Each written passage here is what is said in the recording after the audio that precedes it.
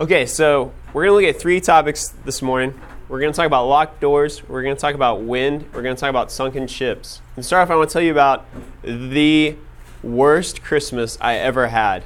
I was probably 10 years old, and my best friend at the time, he had a Nintendo 64, and it was the coolest thing that had ever existed. We played Mario Kart and Zelda, Ocarina of Time, and I remember I think that was when I truly became a Christian. That's when I really started praying. And I was just like, and I asked my dad, I was like, Dad, I will forego all Christmases, college education, whatever it is, just to have an N64 for this Christmas. And I would leave Post-it notes in the fridge. I would tell my dad every day. And I remember finally Christmas morning came, and I got up, and I had the absolute unshakable faith that a 10-year-old can have. It's I'm getting an N64.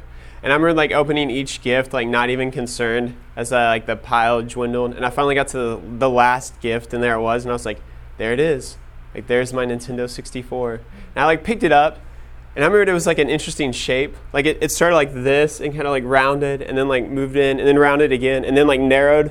And I was like, it's okay, my dad's probably pulling a joke. And I unwrapped it, and it was a leather guitar case. And I looked at my dad, I was like, you can't fool me. I know when I flip these latches, I'll have an N64. And I popped one latch after the next, and my dad just had this excited look, he was so happy. And I just had this cool, calm confidence. I popped the last latch, and then I flipped open the case, and there was a guitar. And I looked at him, and my dad was just yes. And I was like, maybe it's a Surface guitar. And I lift the guitar up, and there's an N64. And I grabbed the guitar, and it all came out of it. I remember I was like, does my faith take me to the point where I smashed the guitar, and inside is the N64? And I finally picked it up and looked at it, and I looked up at my dad, and my dad was like, I got you a guitar! And I just had tears forming on the edge of my eyes, and I was like, I don't want to cry because my dad is so happy, but this is the worst gift you could have ever given me. And there's a picture, I wish I'd found it, of me just holding this guitar, just absolutely a puppy that's been kicked, what do I do with this? I remember for the rest of the day, my dad played the guitar, trying to show me how awesome it was, and I just watched my dad play my Christmas present for the rest of the day, trying to show me how awesome a gift it was. I was like, I don't understand it. And that's exactly where the text picks up on John chapter 20. If you want to go to John chapter 20, verse 19, it says, on the evening of that first day of the week, when the disciples were together, with the doors locked for fear of the Jews, Jesus came and stood among them and said, peace be with you. After he said this, he showed them his hands and side. The disciples were overjoyed when they saw the Lord. Again, Jesus said, peace be with you. As the Father has sent me, I am sending you. And with that, he breathed on them and said, receive the Holy Spirit. If you forgive anyone his sins, they are forgiven. If you do not forgive them, they are not forgiven. So I want to talk about locked doors. When my roommate and I graduated from college, we moved into this place. It was over on Crestridge off Woodmont. And we worked third shift at UPS, and oftentimes we would get home, and it was partly because we were poor and we were broke, and we didn't have anything worth stealing in the house, and we were also so exhausted. But we just got in this habit of not locking our door. We would just come in, kick off our boots, close the door, and we'd both just collapse. And this went on for several months of just no locked doors. This is how we felt. And then I remember we had this one night where I remember waking up, and someone was in our kitchen, and it was someone that wasn't supposed to be in our kitchen. And there was this moment where I looked at Ben and I said, we should probably start locking our door. It's after the police were called and after everything was settled, I was like, we should probably lock the doors. And I was reading this passage last night, and I read commentaries, and they said the locked door proved that Jesus was both physical, but he was also something beyond our grasp, that he appeared in this locked room. And I think that's part of it. But I think there's also that sense that things were not okay in the world for the apostles at this time, that they didn't feel safe. They didn't feel secure. I was thinking that we all resonate with that point. We all live in a world right now where we feel very unsafe. We live in a world where we're not sure how things are going to turn out. We're not sure what's going to happen when we turn on the news. What's going to happen when we answer our phones. I mean, we all live in this situation where we don't feel exactly safe. Like, even our phones have passcodes on them. You know, like, we lock everything we can. We lock to a point that I forget my passcodes for things. I'm trying to log into my email. I'm like, which passcode is this? Which lock did I put on the door? I mean, we live in this time where we put locks on things. And I was thinking that Jesus shows up and he says to them, he says, peace. And we talked about the hero's journey and how it parallels with Christ's story. And then this is where it takes this dramatic turn. It goes different from like all these other hero journeys. Because if you watch like any movie, if you see like read any book, there comes this point where like after the hero gets knocked down, he gets beaten up, he gets back up and like vengeance is had, revenge is taken, the bad guy is overthrown. And we talked about how they were looking for a Messiah that would like overthrow the Roman rule. And Jesus shows up and he doesn't offer revenge. He doesn't like round everybody up and just like, let's go kill the Romans. He goes, this is the gift I bring you, forgiveness. This is the gift I bring you, peace. I bring you peace right now with locked doors. I bring you the thing that right now is not what you want, but is the thing that like you most desperately need. I bring you right now the thing that you're like most afraid of, the gift that you don't want. This to me would be the equivalent of like if you had a girlfriend or a boyfriend and they like cheated on you, you found out about it and they broke up with you and your best friend was like comforting you and he was like, you know what, man, just have peace right now. Just relax. Forgive them. I remember when I was a senior in high school, it was prom night and my dad had got a CD player put in my car. I had a 1980 Jeep Wagoneer wood paneling on the side. It was the coolest vehicle of all time. I loved it. I remember I picked up my prom date and she had this look like, seriously?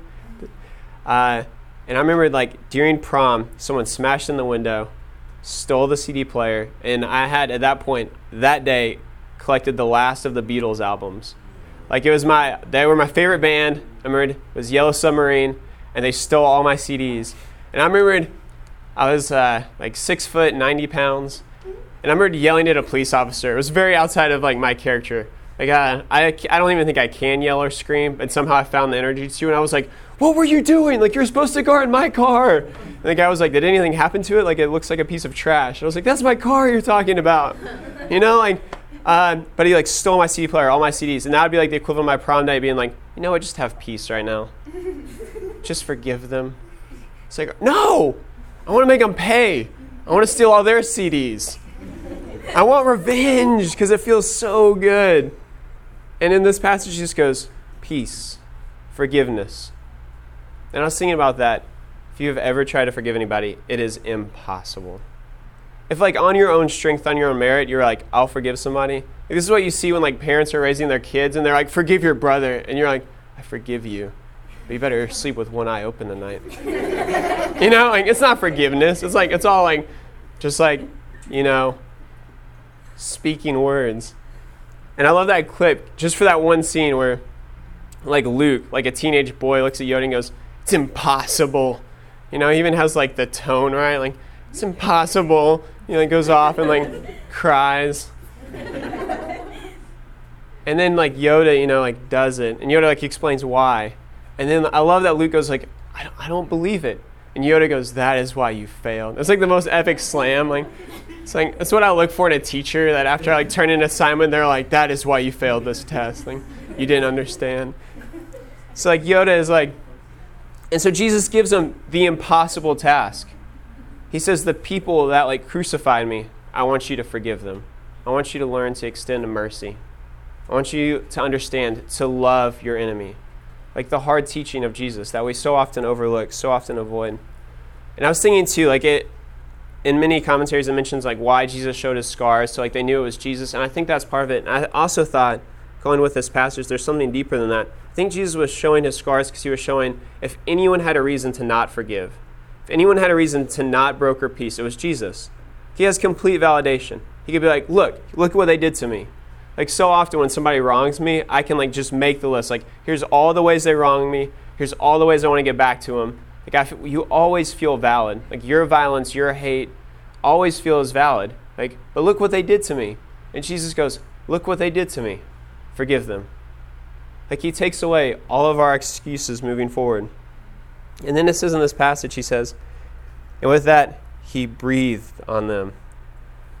So I was looking at these words. And so the word in Hebrew is for breath is ruah, and the word for breath in Greek is pneuma.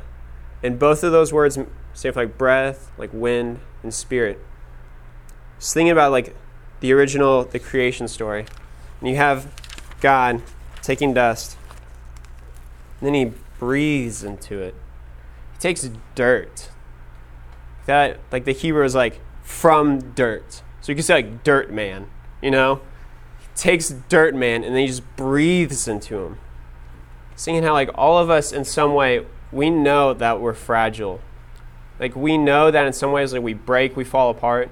And I remember for me, it came at this point when I was just outside of college, and I had up until that point felt like I was just completely immortal and invulnerable. Like we had won the intramural volleyball championship the year before. Like I had mad hops when I was in college, and they're like all gone now. But like I could dunk a basketball in college. It was like my crowning achievement. If I wanted to like show off, I'd be like, I'll dunk a basketball. And I remember like coming out of college and then like becoming a youth minister and just getting to like annihilate like teenage boys in sports. Like I was like, look how great I am. I can beat all these high schoolers in video games and non-competitive sports. Like, and I remember one time at like church camp, we're playing basketball, and this like 16-year-old went for a layup, and I just like blasted it, like just went airborne and just like spiked it. And then as I came down, like my foot hit and like my ankle slid out on the dust, and my knee just like. And I remember like falling to the ground and thinking like, this is not something I'm just gonna walk off.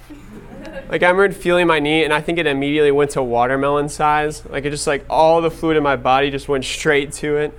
And I just remembered feeling it, and it was that moment where I just screamed, like at the highest pitch possible. And I remember going to the doctor a week later, and it's like, okay, so like what are we talking about? Like 2 weeks, like in a, like a brace, and then I'm done. And he was like, you tore your ACL, like damaged the cartilage, and we're gonna have to have like complete surgery. So the question now is, do you want us to use like a cadaver or part of your hamstring to fix you? And I was like, hold on, what now?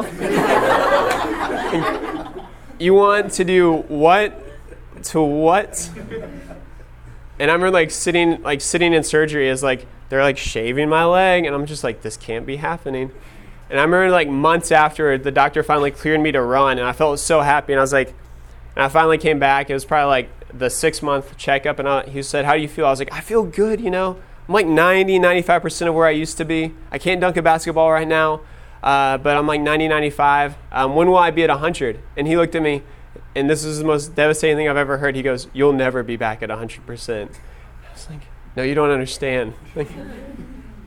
And he was like, yeah, like, this is your body now. Like, he was like, it's starting to fall apart. So you're the worst doctor in the world. It's just like, but so like there's a sense that we go through this phase of kind of like disillusionment where we think like we last forever. We're invulnerable. But then like we either experience something or have something, and we realize like we're dust. Like the Bible talks about like from dust we come and from dust we'll return. Like we grow old, like our bodies fall apart. Our doctors make fun of us for it. Like, but then there's also this weird like paradox we get, like this like intersection where we realize like while we are dust, while we are fragile, there's also something just like immortal about us. Like there's something breathed into us. There's some life breathed into us. I was thinking about that idea of breath. Remember when my daughter was born, no one sat me down and told me about the birthing process. Like no one prepared me. And I remember when my daughter came out, her head was just weird looking. Like I didn't know this, like that it was normal, but she had like the worst cone head. And I thought like something was seriously going to be wrong. And I was just like, I'll love her anyway. Like and then one of the nurses was like, we'll just put a hat on. And I was like, that's a temporary fix. Like, but I remember like when the doctors got her out, there's this moment where like, it's so interesting because everyone is holding their breath as they're waiting for this little person to take their breath. We're all just like waiting. And then all of a sudden the baby's like, ah! I can't wait to hear that on the podcast. Like, but there's the sound, and it's like the most hideous, horrible, beautiful sound you've ever heard, Because you're like, that sound is not musical, but it is life, and it's beautiful. And there's a moment where you take a breath, and then the last thing you do when you die is you breathe. You say like you took your final breath. And we have this understanding like, there's something divine about us. One of my favorite authors, he says it's like we have this immortal diamond inside of us. It's like we have this chunk of God. And this is what God says. God says, I'm asking you to do the impossible. I'm asking you to forgive people. We looked at this earlier with the Lord's Prayer. It's the only thing we own up to on our end. We ask God to give us our bread, to give us our daily needs, and then we say, and we will forgive the way you forgive. That's the only thing we own up to, is forgiveness. And so God's like, I'm asking you to do something impossible, but I will be with you. I'll give you a part of me. I'll give you the Holy Spirit. I will breathe new life into you. You will have this chunk of God in you. Which kind of takes me to this last idea. And I think it's because it's probably my favorite person in the whole Bible. And it's this section in verse 24. It says, Now Thomas called Didymus, one of the 12, was not with the disciples when Jesus came. So the other disciples told him, We have seen the Lord. But he said to them, Unless I see the nail marks in his hands, and put my fingers where the nails were, and put my hands into his side, I will not believe it. A week later his disciples were in the house again, and Thomas was with them, though the doors were locked. And Jesus came and stood among them and said, Peace be with you. Put your finger here. Then he said to Thomas, Put your finger here. See my hands. Reach out your hand and put it into my side. Stop doubting and believe.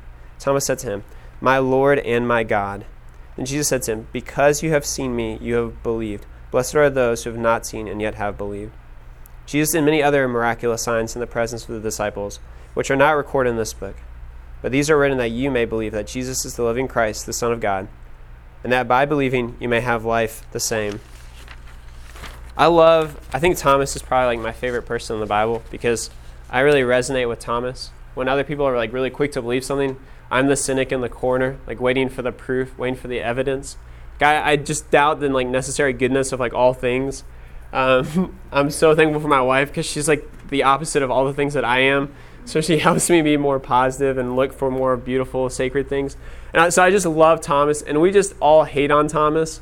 We're all doubting Thomas. That's what he goes down in history as. But there's a couple of cool things I noticed when I was looking at this. And I love that Thomas, he had to wait an entire week. So they all find out about it, tell Thomas, and Thomas goes, until I can see for myself. And then he has to wait a week. So they all get a week of just talking about, how cool was it when Jesus just popped up in the middle of the room? And Thomas is shut up. I'm tired, Peter. I'm tired of it. So tired of it. And then a week later, Jesus shows up. And I love, Jesus shows what it looks like to occupy a space of forgiveness. Because he doesn't rail Thomas. He doesn't chew him out. He just is here you go. This is what you said you needed. Here you go. I was talking to Patrick this week, and he said, maturity yields. God moves first, always on our behalf. He doesn't make Thomas apologize. He doesn't say, you have to do this first. He's here, go ahead. I'll allow you to feel this spot. I'll allow you to see this good thing. And I was thinking about, my personal life, how often we, need hard evidence, hard proof. So when I was about 13 years old, my dad got season tickets for the Nashville Predators. And we were the nosebleed section, all the way to the top. And this is just one of those really weird nights. Because if you're in the top section, you can go down to the glass while they're warming up and watch them take slap shots and stuff. And I would do that every time because I wanted to be a professional hockey player when I grew up. So I'd be right on the glass watching them. And this night, for some reason, I decided not to. I decided I just wanted to hang out with my dad. So we're just sitting up there eating foot-long chili cheese dogs and talking. And this lady comes by, and she looks at me, and she goes, is it just you and your son? My dad says, yeah. She said, okay, would you like to sit on the glass tonight?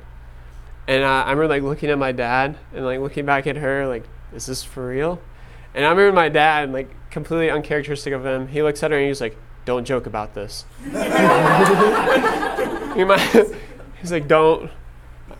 Don't play. I don't think he said that, but I wish he had.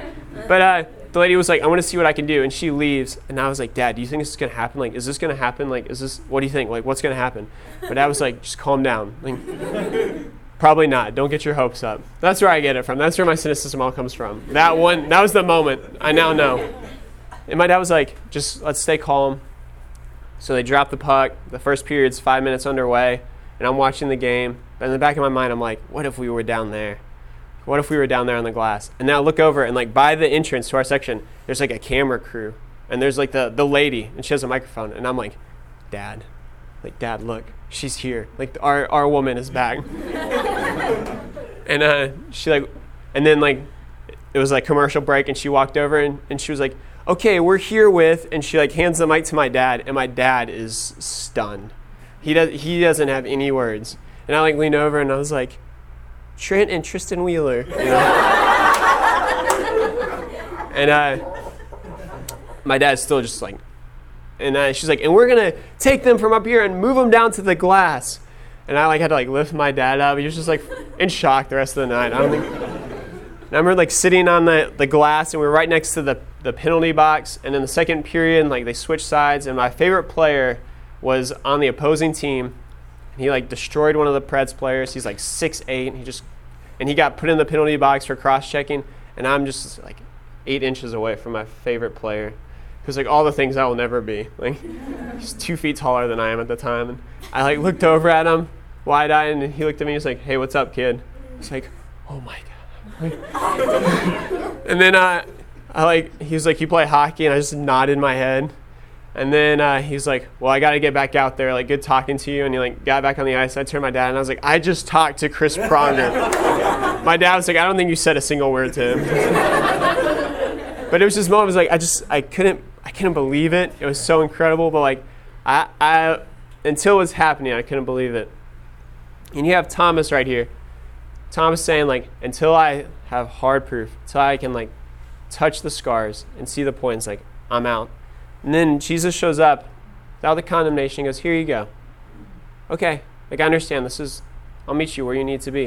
And then I like the ambiguity of the text. Like, it doesn't say whether or not Thomas does. It's, like, open-ended. I guess you could say, like, maybe he did, but maybe he didn't. And so when Thomas said, "My Lord and my God." And this is what's really cool, because Thomas is the last person in the book to get it. So some people think that like John ends at John chapter 20 and 21 was added a little bit later. So we're like at the very end of John's story. And this is like the arc that John has been moving towards.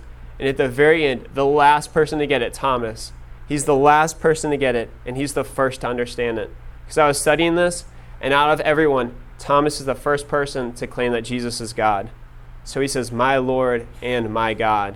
The apostles were like, "My Rabbi, my Lord," but Thomas claims what John has been working towards the whole time. So Thomas is this guy who doubts, who drags his feet, and that at the end, here he is, and he's like, "My God." And he recognizes, like right here in this space, in the ordinary, the mundane, in the locked room. It reminds me of my favorite story in the Old Testament. It's when Jacob falls asleep. He has a dream about the ladder.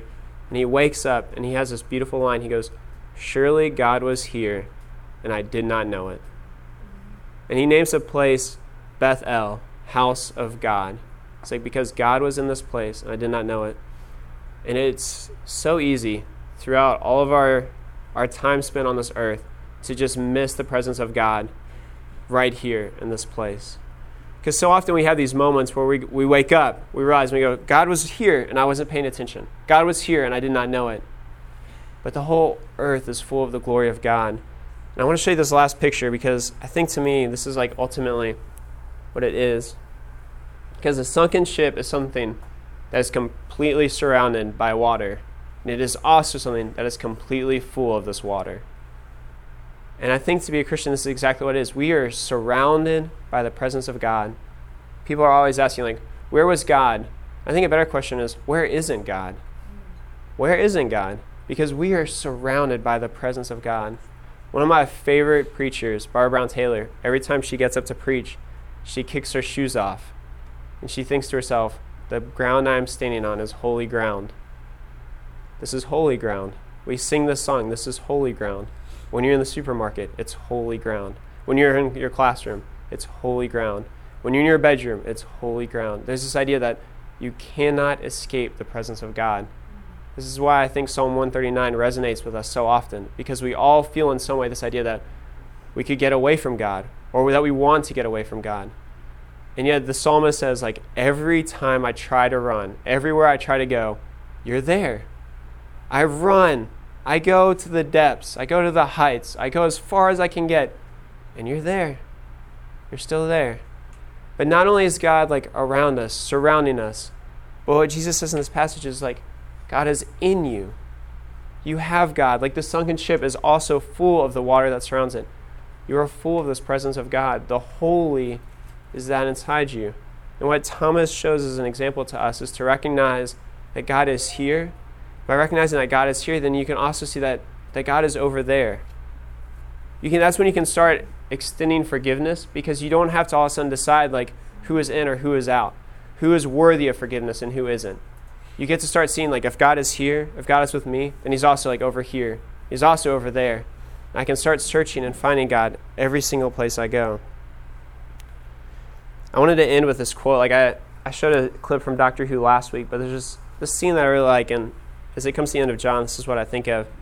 There's a scene in Doctor Who where the Doctor discovers he's a time traveler, so he's allowed to do these kind of things.